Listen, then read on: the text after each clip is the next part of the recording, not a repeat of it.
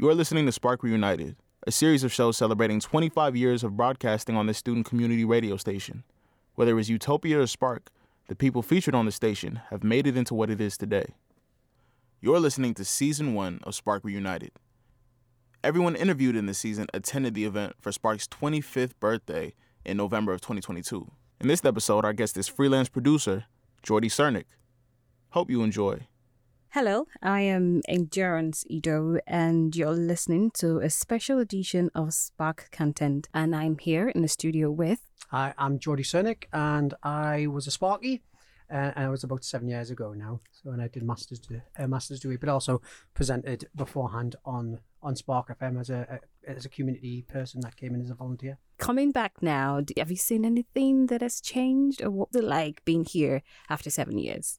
7 years. So this studio definitely hasn't changed. It still needs a bit of a tidy up, but it's still a great little studio. I like the new layout of the main studio. I like how you've got nice lights. It looks like you're going for the heart look, which is nice. But I've already seen familiar faces straight away. You know, Richard, who's of course runs Spark and is also one of the main guys, and little Andy, who runs the MA, still sitting in his window with the same jumper on and still looks the same. So yeah, so far what I'm seeing, it hasn't changed that much, which is nice. It's like coming home again. So when you were involved with Spark, what were some of the things that you did while you were with Spark? So Spark for me was probably different to what your relationship with Spark is, simply because of my age. I came to Spark at 39 years old. I was the oldest student in my class. So my relationship with Spark was a little bit different. I had come from a TV background. So I worked on national television in drama, but also did daytime stuff. I worked on GMTV, which is now Good Morning Britain. So I came from interviewing the likes of Beyonce and Ricky Martin's and going on tours to getting into radio. And I had already worked for Metro Radio, and I had my own show on UKRD, and I was very much into doing events as well, outside events. So coming to Spark, I knew I couldn't be me, because you know the target audience of Spark is 14 to 19, and I was a 38-year-old man, so I had to change the way I did stuff a lot. So that was my big difference coming to Spark. And I loved it because it was a good challenge. So I ended up doing a show more about, it was an hour interview show where I would go and interview people of your age and people that people on Spark would want to listen to, and try and also multimedia them across all the platforms. So go onto the websites, try and get them into the Spark magazine and stuff like that. So stuff like I interviewed a young model, and she told us about the good points and the bad points about being a model, and about the forced starvation to try and hit weights and stuff like that. So they talked about that. So that was a very serious program. A young man who was 19, and he was pipped to be a world champion speed bike racer. So of course that's another thing that hit it. So it was a good challenge, but I had to change the way I was to come to Spark. Was that hard for you, to mentally shift to what? I mean, you had a huge career before then, and now having to change to another audience. Was it hard? It was really hard, because I had come from the older groups. My age group were up to 44 with Metro, and then it was up to 60 with UKRD. So my show was in the 80s and 90s, just hitting the 2000s music, and it was like guest of the year, and here's a giveaway. Come and find us at a car showroom, and we'll give you £20 and stuff like that. It was, and that just didn't work here. And I did try it for a couple of weeks, and I just knew myself it wasn't getting anywhere.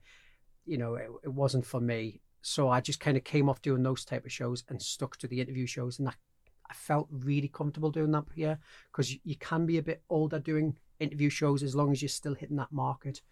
And there were some really good challenges along the way. It was fun. So I know that you won the Silver Charles Parker Prize in 2015. So no, Charles Parker wasn't. So Charles Parker was a prize. Andy, who of course runs the MA, he's part of it. He organises a lot of it. So he likes his students to enter. And it is a good thing. It's a really good test of taking a subject and making it into small form, short form radio, which is hitting.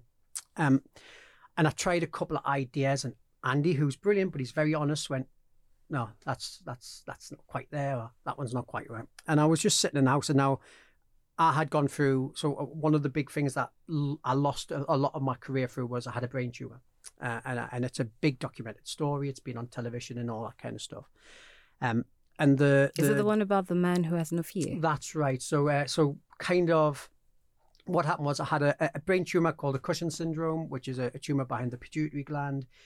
I had 5 years of really big operations, brain surgeries, and having my ribs cut out and my adrenals took out and all this kind of stuff.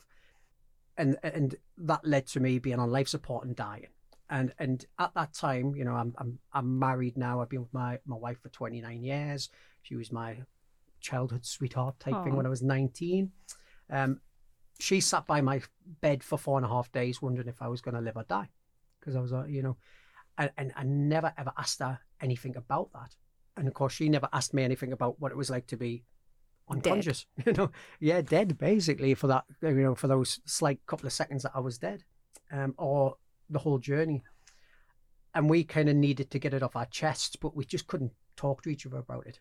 So my idea was, I sat down at a radio at my desk, and I've got a studio at home, and I sat down and I recorded every single thing that I could remember of that period, and then I pressed save, and I put it to one side, and then I got her to do the same, but without me being in the room or any kind of, so she could just talk basically, and she did the same, and then I edited it together, and the stories are two completely both sides are dying, you know, and that's what I ended up calling it, because my side was, it was all lights and nice and relaxing, and this, and I saw boom boom and I went to sleep, where hers was anger, because the doctors wasn't talking to her about what was going on, and she was worried, and the stress of having to look after 2 little kids at the time as well, because we had 2 daughters and all of that. So that's how that came about. And yeah, I was just really lucky. I had a really good dramatic pause in it, which I always say, if you want to win something, so the joke about Charles Parker is, if you want to win it, have a dramatic pause in it and talk about something about dying, you'll win. I'll keep that in mind. So I ended up getting silver, and it was brilliant. And that same recording went on to win a New York International Radio Award. Oh, that's really awesome. I know that you've done a lot of work as a freelancer. So what would you tell someone that is presently in discourse, or someone that is looking into breaking into the industry? What would you tell the person about opportunities in freelancing? Well, I have to be honest, and I think everybody should know that it's not as easy as it sounds. You know, everybody thinks, I can walk out, I can get a job straight away. Yes, you might be that lucky 1 or 2 people, but it doesn't work for everybody. The industry at the minute, especially in radio, is shrinking, and it sounds horrible, but you can see it on the news. You know, I've just finished a 6-year contract with the BBC, and I was made redundant because the jobs are gone. As simple as that. I think you have to have a thick skin, because you are going to have people that just turn around and go, we don't like your stuff. We don't like what your voice sounds like. We don't like your producing style. And they'll be honest, because they have to be, because they need to get what they need for their station. I think people who are coming out at the moment have to understand that they are going to have to multitask. They're going to have to find other areas to make their money as well. They can't just rely on that. Some people will, don't get us wrong. Some people might just lucky. A lot of good ways to get in is to go to traffic and travel first. Producing traffic and travel, because there's companies out there that do it for the nation. Local BBC used to be the big thing, but now the announcement is that they're going to get rid of half of their 150 odd presenters, and their daytime after 2 o'clock going to be networked. So that's a lot of work gone. Wow. To get on the stations like Heart and Capital and Century, all these amazing ones that are, you know, the age group of people like Spark should have. They're getting, instead, when they used to get like 100 CVs for one job, they're now getting 2,000 to 3,000. So it's going to be a hard slog, but please keep trying, because you could be that 1 in a million. And I think, you know, if you've got the talent, it'll shine through. Now, I know that every career path has its own challenges. Were there any barrier that you have in your career? Yeah, so I've never had this before, and it wasn't until after I left with my master's degree that I ever got a problem with it. And it's not because of doing the master's degree. The master's degree was amazing. It's just the state of media and people at the moment. So I'm dyslexic. And of course, everything in radio is instant media now. So you have to be able to write an Instagram post and put it out straight away and get these straight out. And for somebody that's dyslexic, Editing and all that takes time, getting somebody to check and all that. So they didn't like that. And plus my age, it'd be really silly to say, but certain companies that I've worked for just didn't like it that I was in my 40s. They wanted young people, and it happened. I'm not going to name the company, but I had gone for a job. I got a job doing events, which I'm very good at, and that's kind of how I make my bread and butter. I got the job. I was doing stuff. I had said, look, I can do producing for radio as well. They said, brilliant, that's great. We'll get you in as soon as there's a spot. And then those spots kept going to younger people, and I saw lots of younger people come in. And in the end, I just got told it was just because of my age. They wanted young people in the studio because it made it feel young, even though they had old presenters. And age was a thing, but dyslexia has been my biggest barrier, really has. Oh, thank you so much. We've had an awesome conversation. And lastly, what would you like to tell everyone out there? So I have to admit, I had a great time here, and I did some amazing things. I started up some really cool projects with getting young people in and going into school. I even ended up doing a special show from Lapland. I blagged a trip to Lapland to record it and chase Santa Claus, and that was all through Spark.